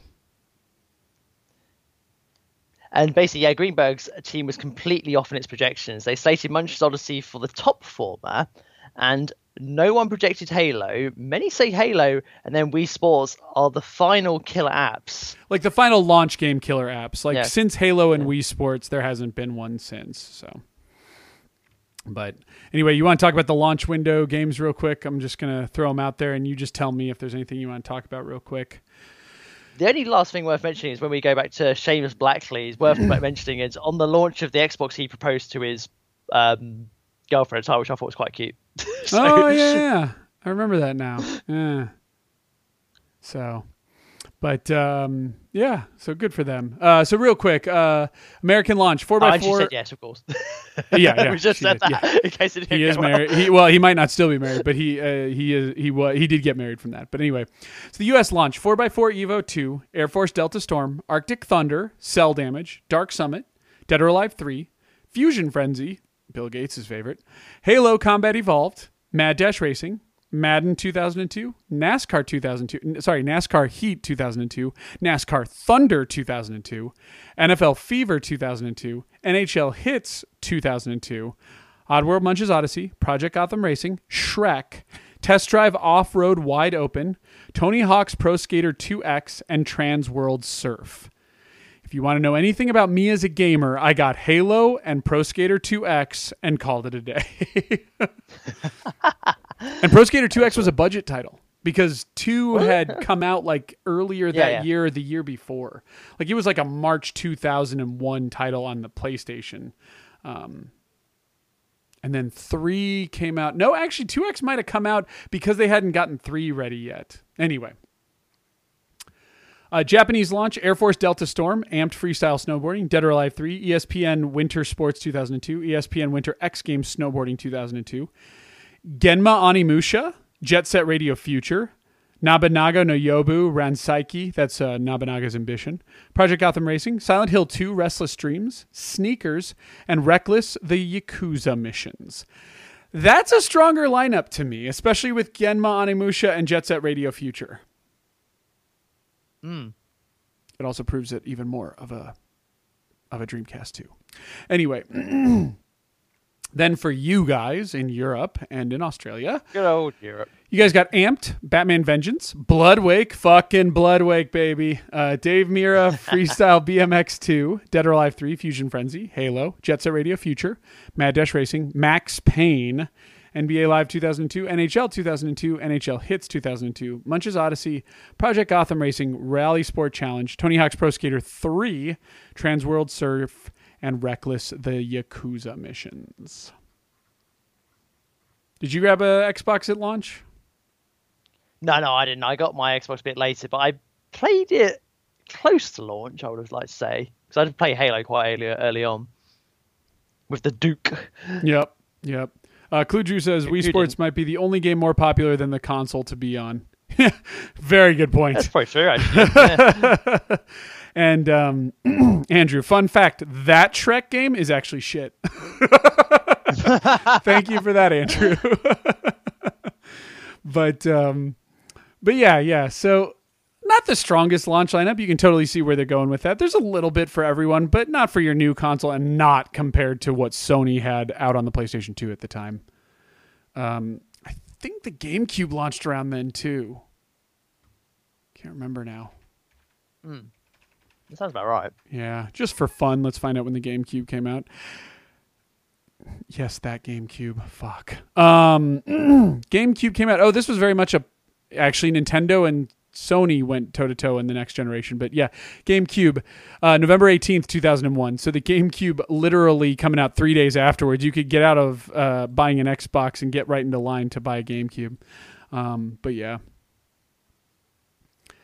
but then the trend of, you can do cool things with this, but then no one does started. Yeah, no kidding. So real quick, Xbox in Japan. Microsoft chose to focus more on Japan than Europe, Australia, even delaying the PAL territories launches to get the Japanese version out. The reasoning was that Japan was more console-focused. Unfortunately, there was no strong Japan-focused titles. No networking in Japan was admitted by Robbie Bach. Now, when I say no networking in Japan, I mean like they had no manufacturing, developers, any of that. They had none of their ties in Japan. And a disconnect with the region's needs. The controller was also a non-starter in Japan to the point that the S had to launch on the console in order to sell at all. According to Japanese press, there were no RPGs. The console was far too large, and it was even outsold by the PS1 by 4-1 in 2002. Wow. Total sales for Japan were 450,000, which is compared to 6 million in Europe and 16 million in the US. So there you go. Xbox Live. Robbie Bach in his book claims Xbox Live is by far the most important element in the Xbox success story. Microsoft wanted to succeed where it watched the Dreamcast fail. The way it went about doing this was its online service, Xbox Live, that launched November 2002. Xbox Live created a world where you could play games with one another. It ushered the chances of downloadable content, games, and Xbox Live Arcade. It is the beginning of services that follow you from platform to platform, something Microsoft has now expanded into its other businesses like Windows and Office today. The reason I bring this up, and Xbox Live Arcade came out in 2004, still predating Steam. Steam wouldn't come out until Half-Life 2, which was also in November of 2004, but later. And if you don't recall, Steam had a very rough negative launch, and it wasn't really a storefront. It was just a Valve thing for a long time. But Xbox Live on OG Xbox was only around for a little while. You had to pop the disc in at all times, but it was a free disc, and it came with Ms. Pac-Man for free. It was only about 20 games, and I think they were mostly Namco games. But Greg Castanen, what was his name? I had him up here. I want to give a shout out to him for Xbox Live Arcade, because while that is much more important on in the 360 generation, it did start here. Greg Canessa, he talks about how Xbox Live Arcade, the reason it was successful and the reason it could take off was because it was a combination of indie games starting to becoming popular, and there was no place to put them, right? No Steam, no place to put them. You couldn't get a published big game deal, so they couldn't go on consoles. And also retro developers started losing work because of the new 3D generations around the late 90s. Like they were kind of dried up for a little while. And so this gave an opportunity for them to take their old projects and re-release them and make money off of them, where most people were pirating them on like MAME and stuff. So that gave them an outlet, and then gave them legal rights to like sue people for putting that stuff out there and downloading it and whatnot. And then the last part was that mobile started becoming a craze, and Xbox Live Arcade was a way to bring those mobile games over to consoles. So Xbox Live Arcade was very important too. Yeah. And Zuma. Zuma. But the big thing that I should point out, that if you haven't been able to tell already, with the 16:9 TVs and Xbox Live, which needed a Ethernet connection when most people were dial-up, I should point out, was kind of a trend that Microsoft has continued to go on, where Nintendo's idea is make it as cheap as possible so that everyone can get it. Microsoft, while the hardware is getting cheaper, Microsoft always has had, and I think continues to have, this clout about it that like you'll have the more expensive stuff, that it just costs a little bit more to be a gamer and you need to pony up the money for it. And I think this was definitely the case when you look at the Xbox One launch, but that was it in out of control. But we're going to see it again with Scorpio and even the Xbox 360. You know, you'll recall now PlayStation 4 was pretty expensive, but people talk about how Xbox 360 at $400 was perfectly normal and people could totally buy it. Well, I knew people who bought a 360 at launch. I was on my own in my own job at that point, and I was like, too rich for my fucking blood. Pfft, fuck that. 400? No. I told them, I was like, 300 is my top. My opinion has changed since then, but I think Microsoft's always kind of expected you to spend a little bit more money, and that may or may not make them a more controversial company. I'm not sure. So, but anyway. Food for thought. Yes. So we've got about 10 minutes. Real quick, I want to catch up with the chatters a little bit, though. Yeah, because there's a few interesting points made there. Yeah. You want to read them? actually, since I've been talking Sure, about it? Yeah, absolutely. Well, I'll go from the Dave has said Xbox successful, in my opinion, is less about the games. It's more about playing with your friends, which I totally agree with that with the Xbox Live. Did we actually mention that the Xbox has 4 controller ports as well? Because that was a big deal. Yeah, really. It does have 4 controller ports. All so included. Yeah. I know that the N64 had that, and I know that the GameCube and the Dreamcast did have it as well, but that is still quite important because obviously PlayStation was still racking on their 2 ports still with that tumor they had to attach to do the 4-player stuff. Yes. As well as that, before the chat leaves, and I have to scroll back up again, Xbox popularized 3D shooters, I believe, and there's a genre that was the shit for about a decade. That's from Andrew. The shit. Yeah, well, and I agree, because everybody said you can't make a PC. That was the whole thing with Halo, was you can't make a PC shooter with a controller. You can't make a PC shooter. And they did. Absolutely. They just did. Like, I mean, you can argue it all you want, but they did. I remember PC gamer friends I had who were massive PC gamers were buying Xboxes because they were so impressed by that as well. Mm-hmm. It wasn't just the PC gaming; it's the fact that people were impressed by because they moved from mouse and keyboard to dual analog sticks for the first time. Yes, it's very true. So, all right. God, that's still pissing me off. We won't talk about it, but anyway, all right. Let's talk about the games. One thing I definitely want to point out as it relates to us is that the original Xbox, because it was kind of a flashed in time Windows, 98 console, basically, it's impressive the PC games that are very hard to get running now, that just when you get tired of trying to mod them and get them to run, just run on Xbox. And the best examples I can come up with are Advent Rising. You think it's hard to get Call of Cthulhu to run. Try to get Advent Rising running on a fucking PC nowadays. Call of Cthulhu is another one. To a certain extent, one of the smoothest running, although now they've been patched up as of recently to run a lot better. But one of the smoothest running versions of KOTOR 2. Mm-hmm. Oh, yeah. Yeah, that one. Yeah. So there were a lot of games that their PC versions, even today, can be kind of rough to get working, and totally work on the Xbox. Yeah. Like, even when I tried the modded Call of Cthulhu, it was a little clunkier than playing on Xbox. Xbox is it's just impressive to me constantly with consoles, how things just work. And it definitely tells you the strength that console gaming has over PC gaming when it comes to just getting something to work. And I'm even seeing that now with the Pro. Whereas, like, there's a shitload of tweaking that goes into making certain PC games run smoothly for my relatively powerful rig. You get on the Pro and it's doing upscaled 4K visuals with like 1800p, and it's just so smooth. And you're like, you know what? It's not as good as the PC visuals. And eventually I got mine to run that smooth, but boy, this took a lot less time, and it just nails it pretty damn close right out of the gate, So, Anyway. But Jam, why don't we talk? We got about. We're gonna have to put like 5 or probably 7 minutes on this, but why don't you share with me like your favorite Xbox game or one of your favorites? And chatters, definitely chime in. We'll start throwing those in the mix too. One of the favorites.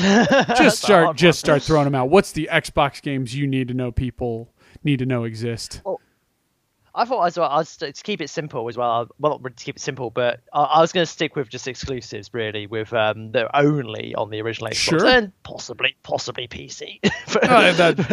Again, we've just pointed out that I consider that to not necessarily count. But one of the big ones, which is obviously one of our very early game clubs together, Fred, was Buffy the Vampire Slayer. I really freaking dug that game. And that one is exclusive to Buffy, to Xbox. You will not find that anywhere else. Yes, to Buffy. She's the only one who gets the Buffy game. That one. But yeah, no, that's only on Xbox. That's the only way you'll play it. Mm-hmm. So. I still think that game is a ton of fun today, and I still think it outdoes its sequel, which was obviously on multi-platform as well. Moving on very quickly, I know we haven't got time. Oh, no, you're good. Brute Force, which is obviously the 4-player shooter. I mean, I believe that was a Xbox only too. That is also Xbox exclusive.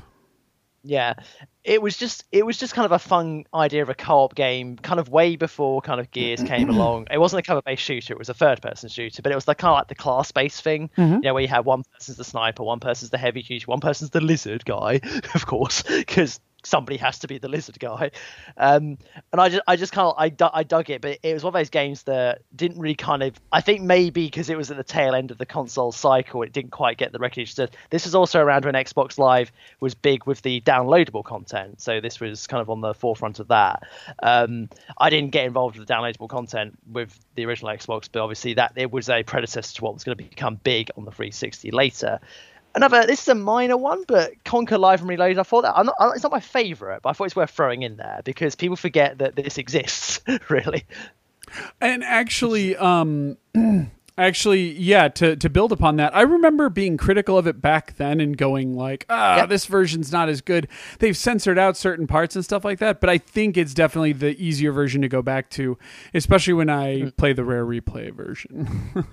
It's kind of fun when you replay it, especially if you have played Conker's Bad Fur, some of the jokes that Rare puts in it when they make it, assuming they assume you have played the original. Yes, so they are self-aware that this is probably your second time through, and I like that. So, but big Sega one, which I was to mention, is obviously Jet Set Radio Future, which is a fantastic sort of series that just never ever took off properly, I think, but it's great on the original Xbox, that game. Well, and while we're on that subject, so people ask me why I always say Dreamcast 2, and if we haven't convinced you with the fact that Microsoft basically used Sega's Dreamcast, which was what they had the most marketing research on because Sony and Nintendo were closed doors, it's the fact that the following games are pretty much Sega exclusives for that console. They pretty much Sega GT 2002, Sega GT Online, Shenmue 2 in America, Toe Jam and Earl 3, Jet Set Radio Future. There are just a ton of Sega. House of the Dead 3. Free. Believe it or not, has a light gun and is exclusive to the Xbox. It is. The original Xbox until, yes, I understand they did an arcade port on the PlayStation 3. I have it, but still. For a short period of time, Psychonauts was going to be an exclusive. Did you know that? It was. Yeah. Yeah, I did. Yeah. Yeah, Microsoft had to let it go, and they let it go for Voodoo Vince. Which, you know what? I'll give him credit though. That was a Phil Spencer decision. Well. Yes, he was. Phil Spencer was a lower level manager on Ed Free's team at the time. But I will give him credit. He stands by that decision. He's not saying he made the right decision, but he stands by that decision. Have we also mentioned that is also coming? That's getting a remake of Voodoo Vince remake. Yep. Yeah. Phil Spencer can't wait. Brilliant. Yeah. I've played the Sounds Better Than It Is Metal Wolf Chaos game, which was Japan only exclusive. Japan only as well. It's not region free, so you got to go through a lot of bullshit to get it to run, but it's there. So, a huge one, if you're still thinking, yes, is Panzer Dragoon Auto. I think that game is amazing. It still looks phenomenal graphically to this day. For the original Xbox. That's another one of those Dreamcast 2 type of games. Oh, yes. Yes, that one definitely qualifies. I'm trying to think. Let's see. Off the top of my head, thinking of exclusives, I can't. But there is a weird phenomenon that also happens here where, like, I attribute certain... Fable. Duh. Fable got its start over there. Yeah, God, how did we forget that? Yeah, well, it's because Fable 2 is the actual real good game. But, Fable 1, A for effort. I remember having a huge argument with my ex-girlfriend with Fable because I did a decision she didn't agree with. You'll notice Jam says ex-girlfriend because he set that shit straight real fast. I do things that my current partner disagrees with, so it wasn't as bad as. But he's letting it go this time. He's learned to move on. It was very memorable. That's what stopped me sort of playing Fable for a very long time. Well, so here's a couple of examples before I go into one other thing I wanted to get to, but a couple of examples being like Baldur's Gate Dark Alliance 1 and 2, and Blood Rain. BMX Triple X, which is a game no one should play. And even to a certain extent, like Wolfenstein and Call of Duty, these games are all in my head Xbox games. But half of you out there go, what? No, those are PlayStation games. Yeah, those are PlayStation. You know what I mean? And so I think that's interesting, how that literally became like a dichotomy. And again, I should point out one of the biggest things, and I didn't even put it in the hardware profile, was the Xbox. The original Xbox was the first console to be able to process live Dolby Digital 5.1 encoding so they could include it in every game. And if it didn't have it, if they got like a stereo version, they could just branch it out into 5.1 using, the various things. Dolby Pro Logic's a good example here. And so every single game you would play on the Xbox had surround sound. So that's probably why I thought of, I played a lot of these games on Xbox. I should point out I had surround sound at the time. I had a 5.1 optical receiver, and I was in college. And I actually got by this generation not with a PlayStation 2. I had an Xbox and a GameCube, which is very similar to what people say you should do nowadays with a gaming PC and a Nintendo console. So that was how I got by. And real quick, Jam, and then we'll do our wrap up. But Dave says, isn't Knights of the Old Republic a big one on original Xbox? Yeah. Of course it is. Yeah. Absolutely. KOTOR 2, Elder Scrolls 3, Morrowind. Jade Empire. To a certain extent, Jade Empire was an Xbox game first and then a console, like a console game. And now an iOS game. I feel like these other games were PC games that happened to come to Xbox. Another good one is Siberia 1 and 2. Those were weird games. That's good. That's a good example. And then there are a handful of exclusive games we don't talk about because they're straight shit. The first thing that comes to mind is Dino Crisis 3, although I will concede I've not played it in about 7 years. Maybe it ages well. Oh, not much has changed. Okay. So. I don't think your opinion's going to change after 7 years. Fair enough. So another one that I believe Fallout Brotherhood of Steel was on PCs first and then came to Xbox. Nope, that was on PS2 as well. PS2. Never mind. That's not one of the ones. And then the other one I remember was Aliens versus Predator. Did that come out on? Oh God, the Extinction. Yeah. Did Extinction come out on PlayStation, or was it only on? It did. Okay, then never mind. It's PS2 as well. We're bleeding into that territory. So, Jam, is there any other games that you think everybody needs to know about and talk about before we wrap this show up? Sure. Yeah, real quick is there's a series called the Otogi series, another Dreamcast 2 series, which are both Otogi, the Sega games. Yeah.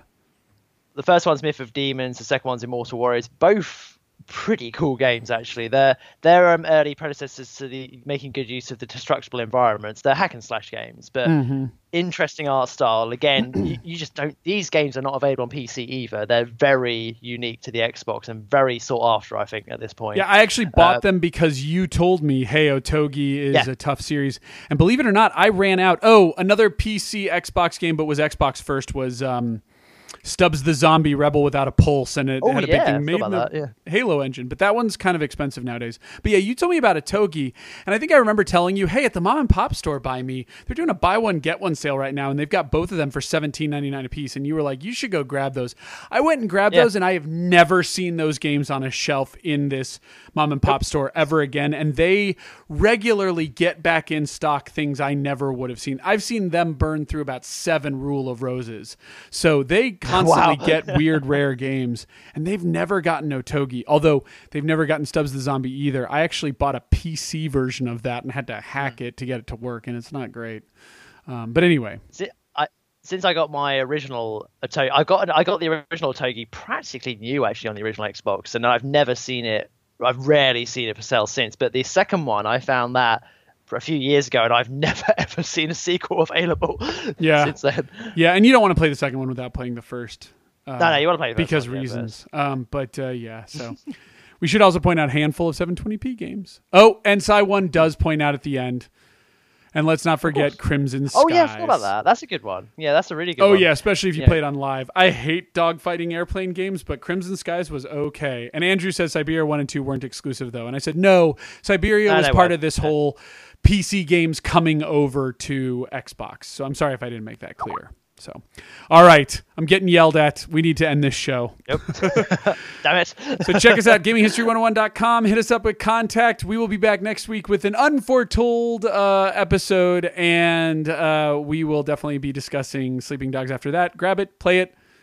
Gotta rush. Sorry. Peace. Out.